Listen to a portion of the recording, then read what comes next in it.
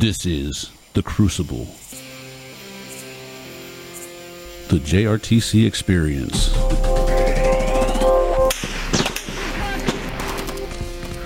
fire from vicinity, East LZ Rock Cut.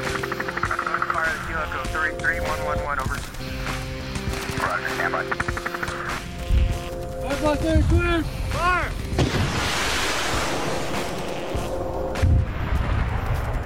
This is Light Fighter Lessons. In this series, we discuss infantry warfighting skills and lessons learned in a decisive action training environment for large-scale combat operations at JRTC.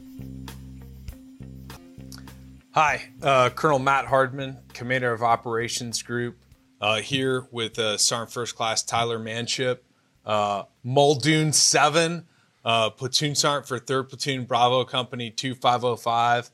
Thanks for joining us on another episode of The Crucible.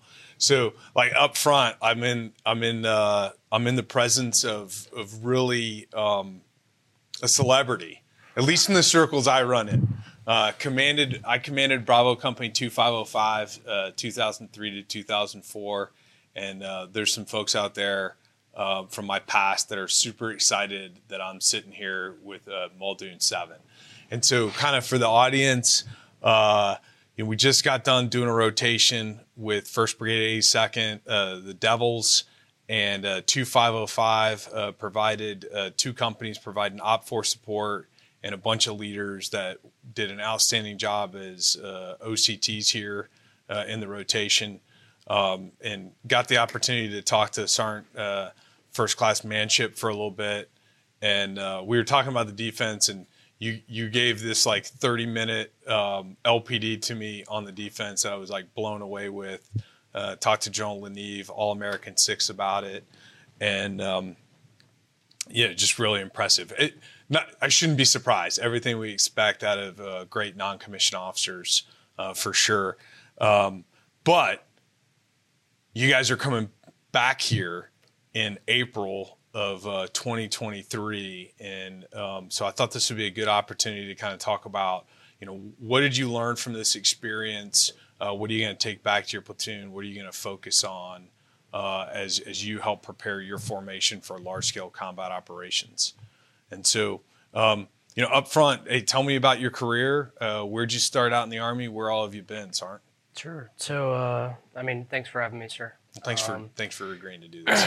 So I'm 29 years old, from Fayetteville native. So, everybody around me, all of their parents were all in the Army. It just seemed like a logical progression in my life. It's all the people I looked up to were in the Army. So I joined the Army at 19. Ended up, luckily, getting stationed at Fort Bragg in 1st Brigade 82nd. Ironically. Which company were you in? I was in Bravo Company 2501. I was with Geronimo. Okay. So after that, I deployed with Geronimo 2501, and immediately upon my return, I went and did 3 years as an RI over in the Mountain Phase Ranger School, and then came right back to the center of the universe, which is Fort Bragg. And I'm currently a platoon sergeant over in 2505. Okay. The Muldoon platoon. So when did you go to Ranger School? What year? I went to Ranger School in 2015, graduated in 2016. So I spent a little bit of time in the winter. What phase did you do twice? I did Darby twice. Okay. I was a Christmas Exodus recycle. Okay. So I failed patrols my first Darby cycle, and I was coming from a scout platoon, and I think that I just had a much more relaxed mentality going into that first phase of Darby. And I was a lot of things going into Ranger School, but relaxed was not one of them. I could understand that. Looking back on it, it was a little bit silly. What rank were you? I was a E4 promotable. Okay. So I had already graduated RSLIC, and I was, for whatever reason, just ultra confident that I was going to just, 62 and through. Like I was just going to be, straight through Ranger School. It was going to be no problem. And I had a rude awakening waiting for me when I got to Darby because, I failed patrols, which is like, it's not something a leader ever wants to hear. Like, hey, you did not do your job well enough. I could maybe accept spots like, hey, you fell asleep too many times, or peers would be a tough hit as well, but patrols like definitely hit me pretty hard. Luckily, I had a very, very, very long time to think about it because we recycled into Christmas break for the RIs, so I was there for about 3 weeks, and then luckily we got to go on a Christmas break ourselves. I came back and then restarted Ranger School, and I think it was January 3rd, and that was not pleasant, but it was one of the most meaningful experiences that I ever went through, and it's one of the reasons that I was proud to go and be an RI. It's because that developed my character more than anything. And when I talk to young soldiers about like Ranger School and try to get the E3, E4, E5 population to go to Ranger School, the number one thing that you get out of that is you get your hardest day, number one. Like since that time, I have never encountered a day that I haven't been able to look back and say, well, at least it's not Ranger School. Yeah. Even in combat. Yeah. So that was very valuable. And then, after that, I went straight through. I started taking it a lot more seriously, and luckily had a good group of peers. Had some good RIs that taught me exactly how to operate, and I just needed to be a good person and not give up. Dude, it's awesome. My experience in that school, hugely humbling experience, and I think that's a big part. And like what you said, like being just a good human being, right? Like that's the foundation of all this. And we're all like every day we wake up, we're struggling to be good human beings, right? It's active work to be a good human being. But the humility part of this is really being open to learning, right? And that's a huge part of JRTC, right? Like, this is like a group Ranger School, right? Unit level Ranger School in a lot of ways, and it's a huge learning experience here if you're open to it. If you're open to the learning. When did you go to Jump Master School? I went to Jump Master School in 2016. 2016 was a big year for me. Yeah. So I graduated Ranger School, and my platoon sergeant at my graduation ceremony put E5 rank on me and then pinned my Ranger tab. So I think it was October of 2016.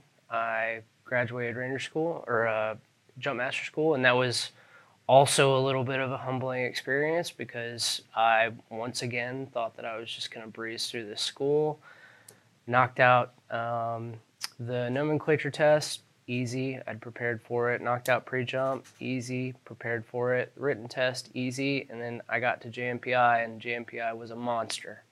And I got a go on re-entry Bravo for, those that don't know. That's like the fifth and last attempt that you have to pass JMPI. So. Well, I got to do Jump Master School twice. Yeah. And the second time resulted in me going to Jump Master School the Monday after I got married, which, made me really popular in my house going forward. But no, it's awesome. And, and I bring it up because it's like the expectations of being an airborne leader, right? And Ranger qualified, Jump Master qualified. It's not about the badges. It's everything you described. It's about these experiences that we have that are really character building, as well as imbuing, leaders with expertise going forward. So, Yeah, and so as you prepare for this next experience of being a platoon sergeant, leading your platoon through DARE TC, tell me about your experience here. I mean, what'd you learn OCing a platoon from the Red Devils? Sure. So, I mean, there's several like practical things that I learned and deficiencies that you identify and that you learn from. Red Devils have they've got some different assets than we do. They're employing the new ISVs, which I think are fantastic, and the way that they employed those was amazing for CASEVAC resupply. And so as they're filling that gap, the entire time I found myself questioning like how I'm going to do this without that asset. Yeah. And so there's some practical things. Yeah. So this one of the things I had a battalion commander talk about this, the last tactical kilometer of sustainment. What did you learn about the last tactical kilometer of sustainment? That as you think about doing this here in about 6 months, right? Because the unit that's here, it's the man in the arena, right? Like you watch what they're doing and you're like, man, that's hard, right? I don't care who it is, it's hard. And knowing and doing are two different things is what I've kind of experienced watching here. But so what did you observe? You're like, wow, like that's a real problem that I'm going to have to figure out how to solve. So I think I used to have a platoon sergeant that would say all of the time, and I think I was constantly reminded of this over this rotation, is that nobody is coming to save you. So when we talk about the last kilometer of sustainment, I think that NCOs, and particularly at the company and below level, need to adapt a mentality of self-sustaining. Now, as far as the last kilometer of sustainment outside of that, I think that there's a myriad of creative solutions that I think other organizations excel at. You've got sling loads, you've got caches, you've got half a dozen techniques, but I think that the overall mentality that we need to adopt is sustainment. One of the biggest problems was water. Yeah, and that's every rotation, right? Whether it's 1 billion degrees out or 35. The division is, embrace like we're going to be 60 pounds or less, right? Which sounds like counterintuitive to this, like, hey, you got to take care of yourself in this. And All American 6 has talked about like, hey, we owe at the division, brigade, battalion level that we're getting this to companies. And from the COG perspective, like we did that. Mm-hmm. It's the physical part of getting water into the canteen. It's brutal. Mm-hmm. Yeah. I really think that we need to revert back to older school methods of water resupply. Like I did in Ranger School. Yes. Like the iodine tablets, the modern version of that. Yeah. We have all kinds of technology now that is sufficient and meets all kinds of Army standards. There's a couple of different water filters that every time I see an organization out struggling for water, I always ask myself, why doesn't the platoon have some form of ability to get water themselves? Like the old school quartering party. And I think that needs to be a way forward, because there's so much weight that's associated with water, and water cans, water bags are so fragile that the sling load, the speed balls, all of those things aren't necessarily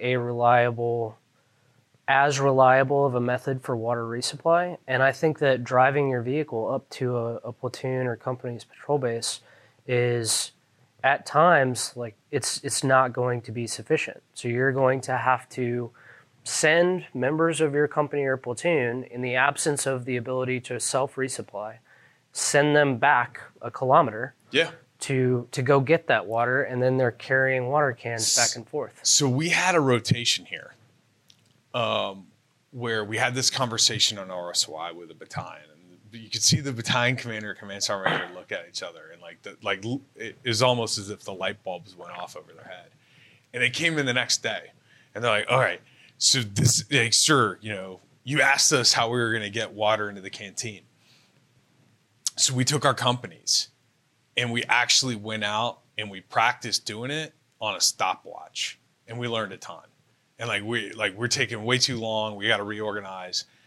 And then the next day they came in, they did it again. And when they went out into the fight, they never culminated based on sustainment because they'd rehearsed it. And they actually understood how long it took to move an element back with the right amount of security to bring the water back forward from a D-truck point somewhere. But I remember having to do that in Ranger School. Having to go as part of a squad, collect up everybody's canteens, which then gets it, have you labeled everybody's canteens, so and then refill in canteens and getting enough practice at it to be very proficient at it. So I think some of this, that's what it gets to, is we got to practice some of these. I mean, they're not really, they're in the Ranger handbook and stuff. We just got to do it. Yeah. And by the way, we can do water purification here at JRTC. So if you come, we can do it, iodine tablets. There's certain spots that we've tested the water and we know we can do it, or if not, we'll do it constructively as well, because that's exactly what we want. We want people that sustainment's not a limiting factor. And an All-American 6 is hey, we got to drive this from the division down to be pushing sustainment. So really the company problem is, how do I get the water into the canteen, not whether or not I have water. Right. Right. What did you see, how, in your platoon, how do you build the log stat to feed the company log stat? I mean, do you run status cards in your platoon? So we don't. Actually, ironically, I literally just made a format for a status card 3 days ago. Find him on the Global. He'll send you a copy. Based off of this last rotation, I do have a log stat format that I keep laminated. That keeps track of my days of supply of water, MREs, all of my class 5 and everything like that. So status card. So what you built this status card. I wish you would have asked. I got a couple digital copies, but it was probably good and cathartic to build it yourself. Tell me the why behind that. Because there's folks that, again, smart people that have never used a status card. So explain the why behind a status card. So I think the primary purpose of a status card is, number one, your team leader. It should be your team leader that's filling out the status card. Typically in Ranger School, it's your Bravo team leader. That's maybe an overly rigid interpretation of that. Somebody in that squad, a leader in that squad, needs to figure out by person exactly how much water that individual has, identify what key weapon systems that person has, what special equipment that person has, how much ammo they have, so that those problems can get cross-loaded or addressed prior to some sort of catastrophe.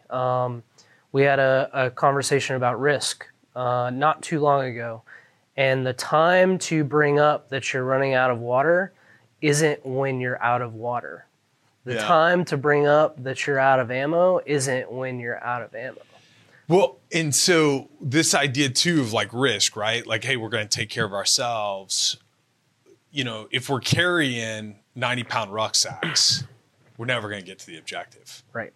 Right. Mm-hmm. And so, we're constantly at the company level of sustainment. We're constantly blade running of 60 pounds is probably really the max that we should be carrying. Right. And the division standard, 60 pounds. And that aligns with all the data, right? The data says hey, if you're carrying, X amount of your body weight, you're going to crush yourself. Right. And for average, that's probably 60 pounds is probably about 30% for an approach march load sustainable. But to sustain that, we got to constantly be making the system work, and the system is only as good as the inputs. Right. And the status card is the discipline of that system. and those inputs. And it gives a team leader ownership. It gives a squad leader ownership. At the end of the day, I think the number one thing that you get out of that isn't necessarily, you're going to get the inputs one way or another, because a platoon sergeant's going to walk around, and a good platoon sergeant is going to walk around, a good squad leader is going to walk around and check to see, hey, how much ammo do you have? How much water do you have? We have lace reports. It's built into our systems. Yeah.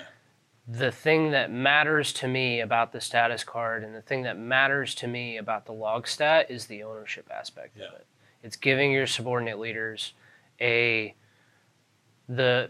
ability and the freedom to own their part of the fight. And when we talk about what is a team leader's role, everything that happens in their team, they're responsible for the lives of 3 other soldiers and everything that they do or don't do.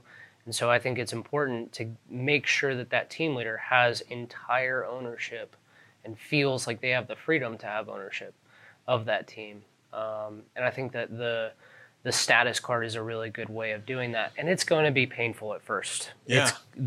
You're going to have people that take shortcuts. You're going to have people that don't take it seriously. And that's with everything.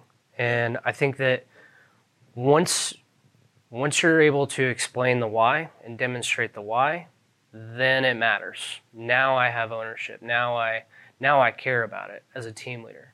I think the fantastic thing about JRTC is it's full of whys. Everything that you do is either is always exploited. If you fail to dig in, we talked about risk as far as digging in. If you fail to dig in and then you take additional casualties, there needs to be a conversation amongst your squad and amongst your team. Hey, this was preventable. So if we're training like we fight and we're taking this training seriously, and this is supposed to replicate combat, those 2 people that just were notional casualties would be dead in real life. Why? Because we didn't dig 18-inch fighting positions? Yeah. That's a little ridiculous. No, I agree. And I mean, and then the risk shifting too of now we're short 2 people in the fight. Yeah. Right. Yeah. And, so we push, when we talk at the leader training program, standardized products, right? So having standardized range cards, right? These are habits and discipline. And a crazy thing, you live in a platoon that does status cards. You'll have privates that'll grow up and won't know any different. They're like, well, this is just what I'm supposed to do as a team leader. I've watched my team leader do this for the last 2 years. This is what I'm supposed to do as a team leader.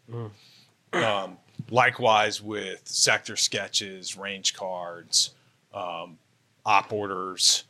They provide, I think, a structure and a discipline to do the things that we know if our habits and our formation improve the odds of success. Mm-hmm. But to your point is the why, right? We got to explain the why behind these things. Hey, I'll give you my why. So my why of the standardized products, it's easier to train, right? It's easier to provide. So if I have a standardized status card for every team leader in BCO 2505, well, company commander can produce those. We can have a couple spares on hand. It's easier to inspect because, hey, everybody hand up their status card and it looks the same. It's easier to train going forward, which gives us resiliency, as we have, leader turnover, as we have casualties, or we got to change around organizations. Awesome.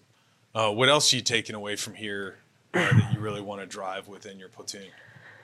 Well, I think that the most important things, there's all these pragmatic problem sets, and there's all these kind of niche things that you'll see that you're like, hey, I really like those CCP markings. I really like, the way that they did X, Y, and Z. But I think the most important thing that I, for whatever reason, always have to relearn actually has to do with culture. So developing character, not necessarily over skill, you still want to train skill, but prioritizing character over skill. And I think what I mean is, back to the Ranger School analogy, the number one thing that that's doing for you is developing your character.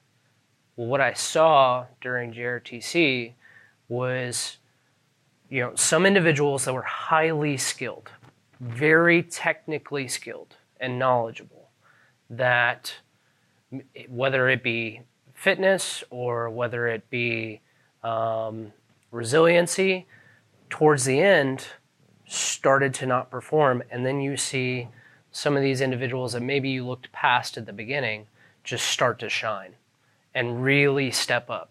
There was a Sergeant Josh Bolduck in Charlie Company Red Devils, and he, in a MASCAL event, his fire team got separated from the rest of the company.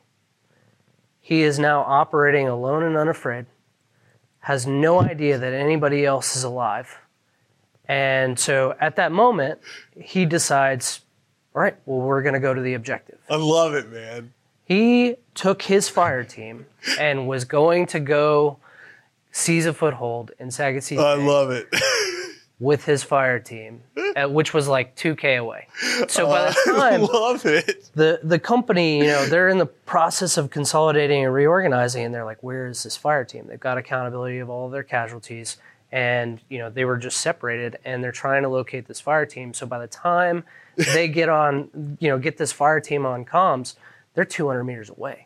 From Sagacique. Oh, man. This fire team leader was going to go seize that foothold. Is that himself. not the most inspiring thing in the world? Yes. So when we talk about culture, that's the type of leader that I want. Maybe that's the most 80-second airborne. No, it totally. I mean, it's like if we can replicate that, right? Like that mentality, and so these are crazy things, right? Like. We bring. Sorry, man. Got me fired up. I think back. So I had a guy. At the time, Specialist Campanelli, falling behind in a forced march. We were doing a company 6th lane when I was a battalion commander, and he's fallen behind, and they hadn't slept in like 2 days. This is in Alaska, rough terrain. The first sergeant's like, hey, camp, like he's fried. First sergeant's fried. It's like, why, what's going on, man? Come on. I thought you were going to stay up. And the first sergeant just kind of wondering, like questioning, like, hey, what's happening with you?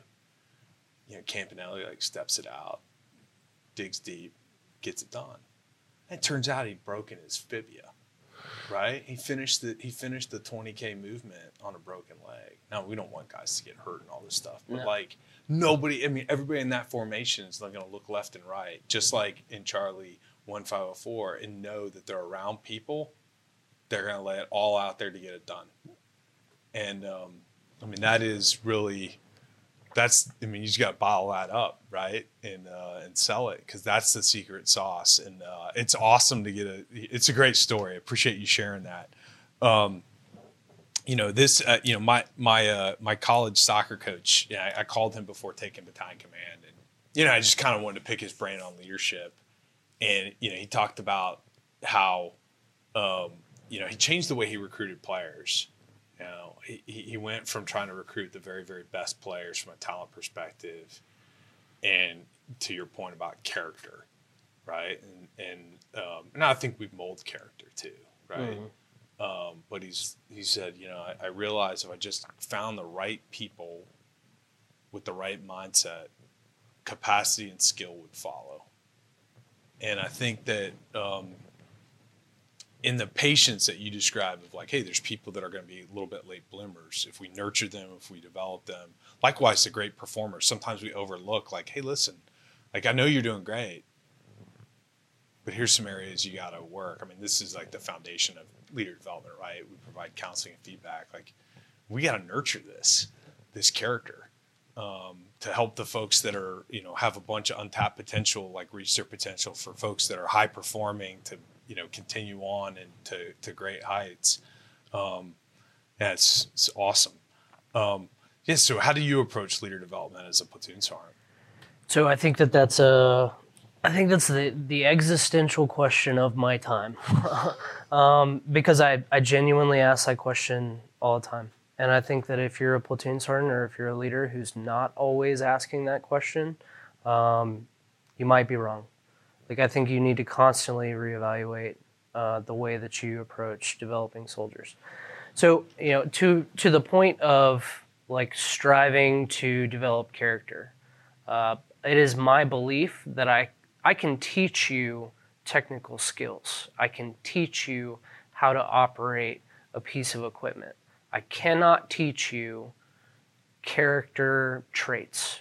Now, that doesn't mean I can't develop them, but I can't teach discipline. The only thing that I can do in order to increase the amount of discipline, for example, is create a dynamic situation in which you either show discipline and are rewarded for it, or you don't show discipline and there is some sort of associated punishment for it. Yeah, consequence. Right. So I think the JRTC... Well, I mean, at the root of it, like JRTC, like, yeah. Right? It's like, yes, we do the right things and the consequences are positive. Mm-hmm. We fall short and discipline has can have a connotation. It's just doing as many of the right things without being told as possible, right? Yeah. That's exactly where I was going to go with that. Is that JRTC is one of those proving grounds where it's an amazing learning experience, and I'm glad that it exists for units prior to going to combat, because it shows it. Number one, it gives you that dynamic situation repeatedly. You've got 10 days of constant. If I don't do the right thing, even when it's hard. Yeah. There's some sort of associated, it's always going to get exploited. I don't know how it always manages to get exploited, but it's always the one position that falls asleep is going to be the one position where the enemy tries to breach. And it's always, it's a really interesting situation. But my like as a brigade commander coming through here, like my failure as a brigade commander to adhere to the 1/3, 2/3. Like I time thieved my battalion commanders on a couple missions pretty bad. It absolutely got exposed, right? Like the brigade paid the price. Those subunits paid the price for my failure. Back to the Ranger School. I was not a perfect Ranger student, right? You get exposed, right? I mean, high leadership laboratory of high stress and pressure all the time. But that's like where we grow.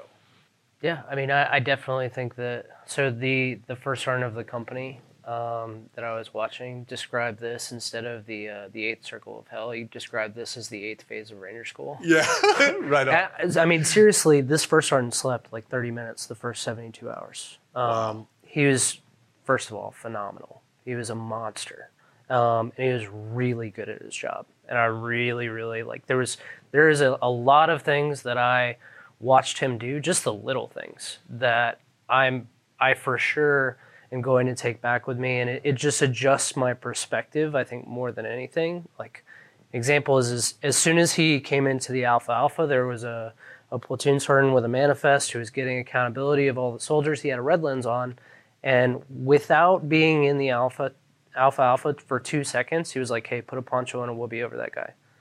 And it's like, it just reminds you, I don't know why I always have to learn the same lessons over and over again, but I do. And it just reminds you that the little things matter all the time. Yeah. It's funny, what you said about, just having the opportunity to watch like a real pro and learn from them. I was a task force senior at National Training Center as a brigade trainer out there. And I got to watch 9 brigade commanders and got to learn from every single one of them. And I think that's one of the huge values of getting to be an OCT is you get to come here, you get to learn from other people's experiences. And we tend to highlight hey, this unit did this wrong or whatever. Like most of what I learned from watching other people was like, wow, like that's like really amazing. Like I wish I would have thought of that. And it's this ability to be able to learn from other people in a vicarious way. And spoke with your brigade commander, Colonel Taylor, and then got a chance to talk with Joel and Eve. And, I thought 2505 maximized this experience coming down here. I mean, the two companies, OPFOR, came, did squad live fires, and then really got after the reps from doing, defense as well as offensive operations, and then, guest OCTs. I mean, it's like you guys squeezed every bit out of the opportunity to come support, a JRTC rotation. But I think that's what like great teams do, right? Great teams take taskings, turn them into missions, which then become opportunities, right? Right. Going forward. All right. Hey, what advice would you give, the PLs, platoon sergeants out there listening to this, based off what what are the three big takeaways that you've taken from, getting to watch a JRTC rotation up close and personal? All right. So I think the three biggest pieces of advice I would say is to not get so lost in the weeds of the daily taskings and the weekly, the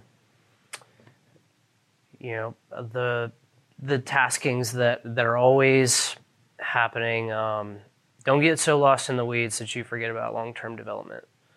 Develop niche skill sets and depth of knowledge in members of your platoon. So essentially talent management.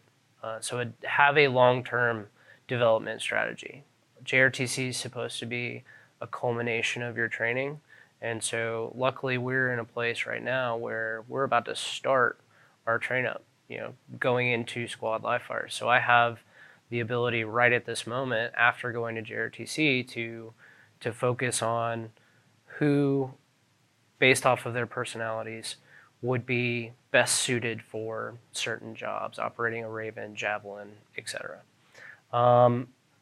Standards and discipline, like I'm an NCO, and everybody always gets so tired of hearing standards and discipline, but at the end of the day, it makes the difference. Right. It makes the difference to arrive at a patrol base, and regardless of where you are, regardless of how tired you are and how far you walked, you dig your 18-inch fighting position. You just do it. And you just do the right thing all the time, even when nobody's looking. Standards and discipline matter, and you as a team leader need to have ownership of your team. You as a squad leader need to have ownership of your squad, platoon sergeant, PL. You are responsible for everything that your platoon does.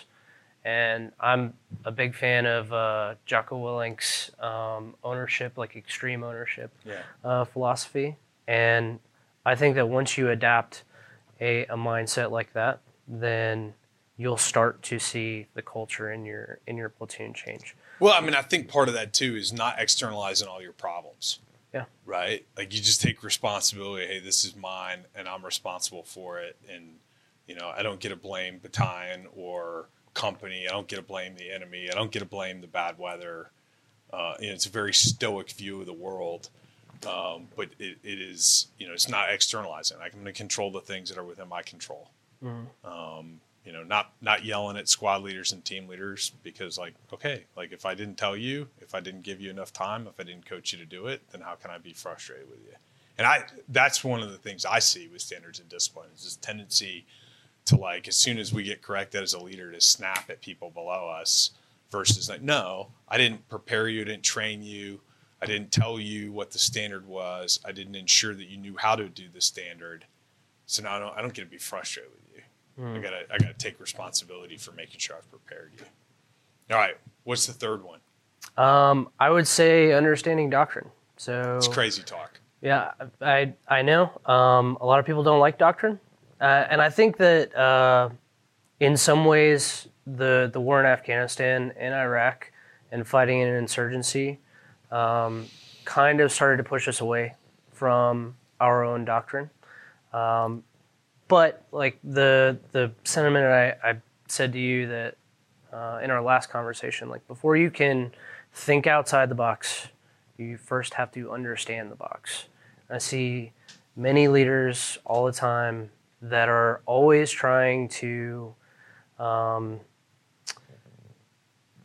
act out some sort of TTP that was successful, for their platoon sergeant or their squad leader this one time without understanding why it was successful. So understanding your own doctrine will definitely empower you to then make those out-of-the-box decisions. Yeah, I think an easy one is like the troop leadership procedures, right? Like the reality is that's time tested from hundreds of thousands of reps of running patrols in World War II, Korea, Vietnam, wars after, training events. I mean, it is really, it works. Mm-hmm. You just got to actually, to your point, know it. And you got to get enough practice at it that you know how to really do it and do it efficiently. There's no shortcuts and gimmicks. That's what I've found over and over again. And I've made that mistake, right? Personally, right. I was here as a battalion commander. I did not invest in training and developing my staff well enough to truly execute the military decision-making process efficiently. Right. It's I know how to do it. I'll just not enough detail to synchronize the plan. And so, for me, that was a big learning experience, and kind of going forward really made sure I truly understood it. And then I trained it in people. Right. So at the platoon level, it's not just enough as a PL platoon sergeant to know the troop leadership procedures, but everybody below you has to know them, and then you got to practice it a bunch. Mm-hmm. And that's where we get good at it. Yeah, I'm with you. Those are three great, lessons to take out of this, for sure. All right. I'm going to let you, what questions you got for me? Now you get to interview me. What do you think defines a successful unit, and let's say a highly successful unit and a less successful unit here at JRTC? So, it goes back to some of what you said. I mean, I think it all starts with discipline and standards, right? And in a mature way, right? It's not to be martinets, but it's there's a real why behind these things. I think that's how you remove a bunch of the friction, right? Like when Joel and Eve talked about this with the team at the start of this rotation. It's hey, we're never going to be perfect, but we're going to try and be perfect every single day. And I think that act of trying to be perfect, of doing the small things right, even when we're not being told or nobody's looking, those things aggregate together and become exponential in making your own luck. And, you can see it in a unit, right? You can walk up to a company, and you can see a unit where people are in the right uniform. Leaders are correcting things, but correcting things in a mature way.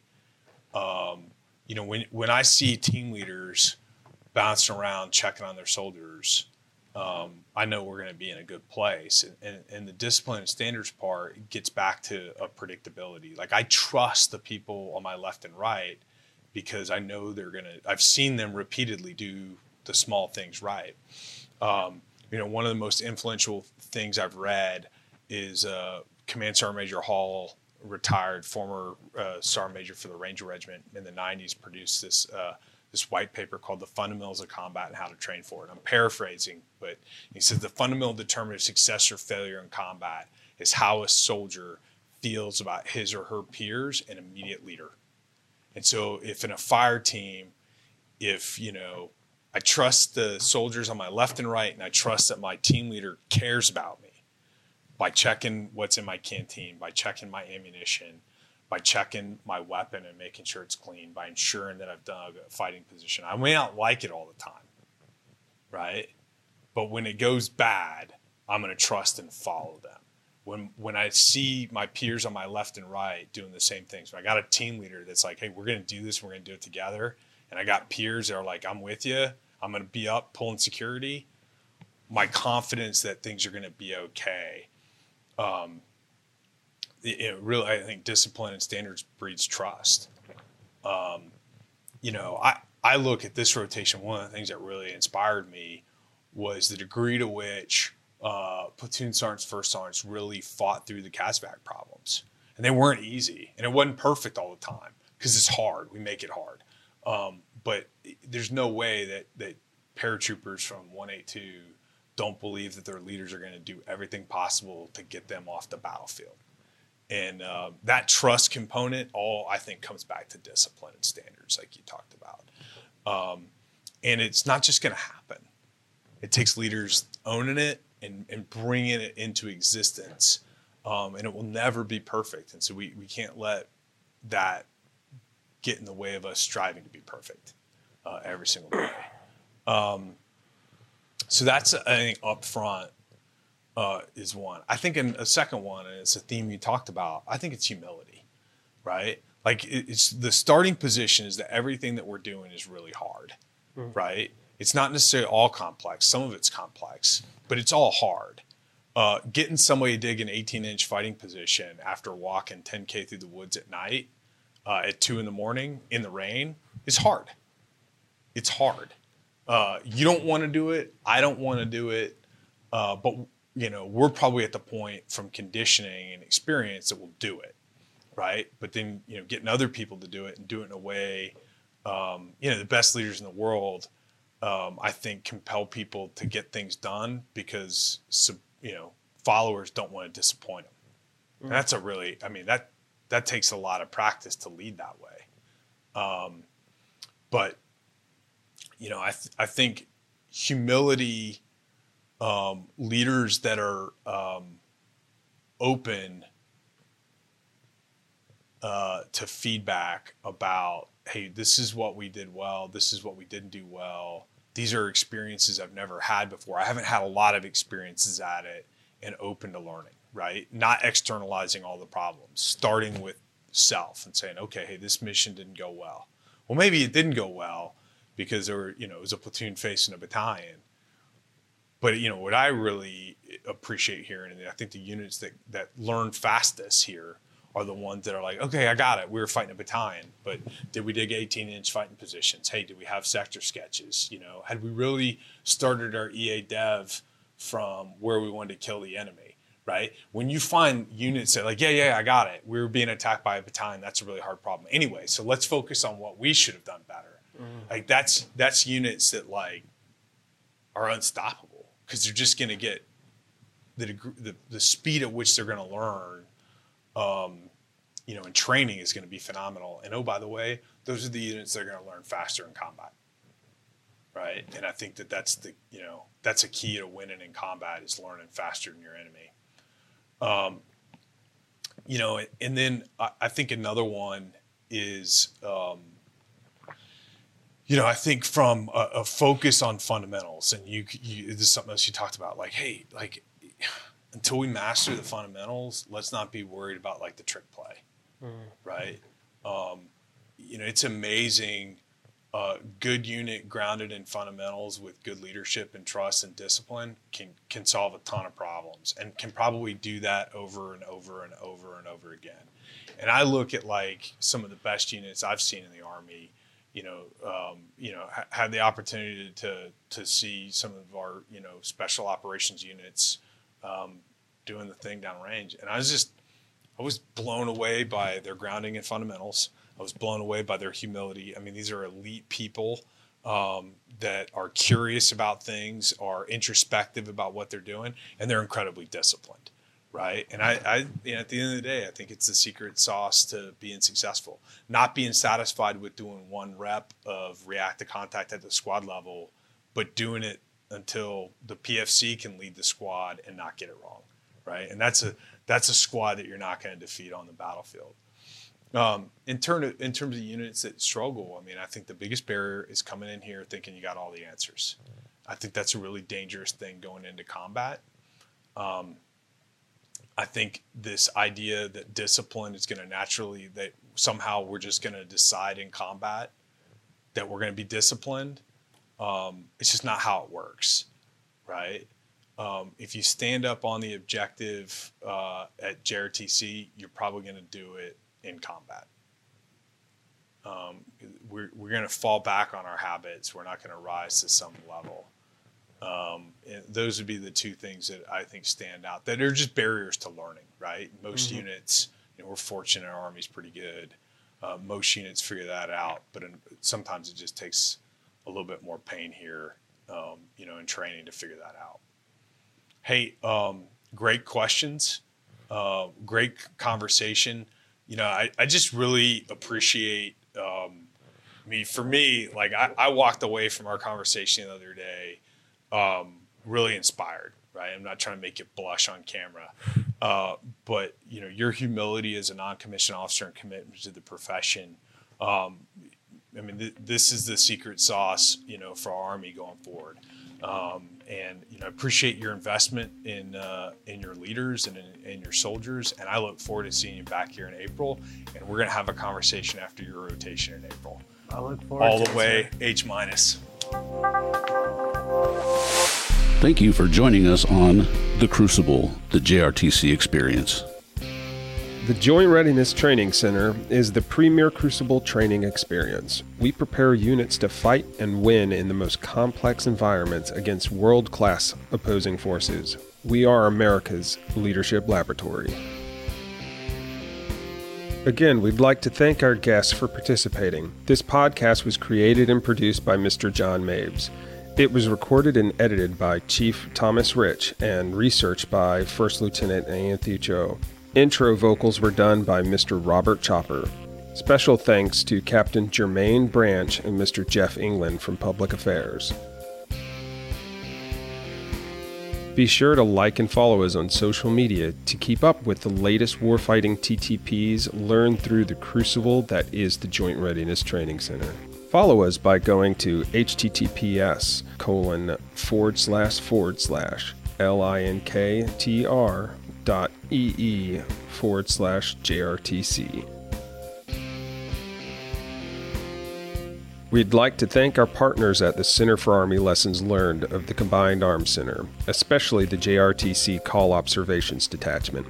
Be sure to follow them on social media as well. Follow them at https://www.army.mil/CALL.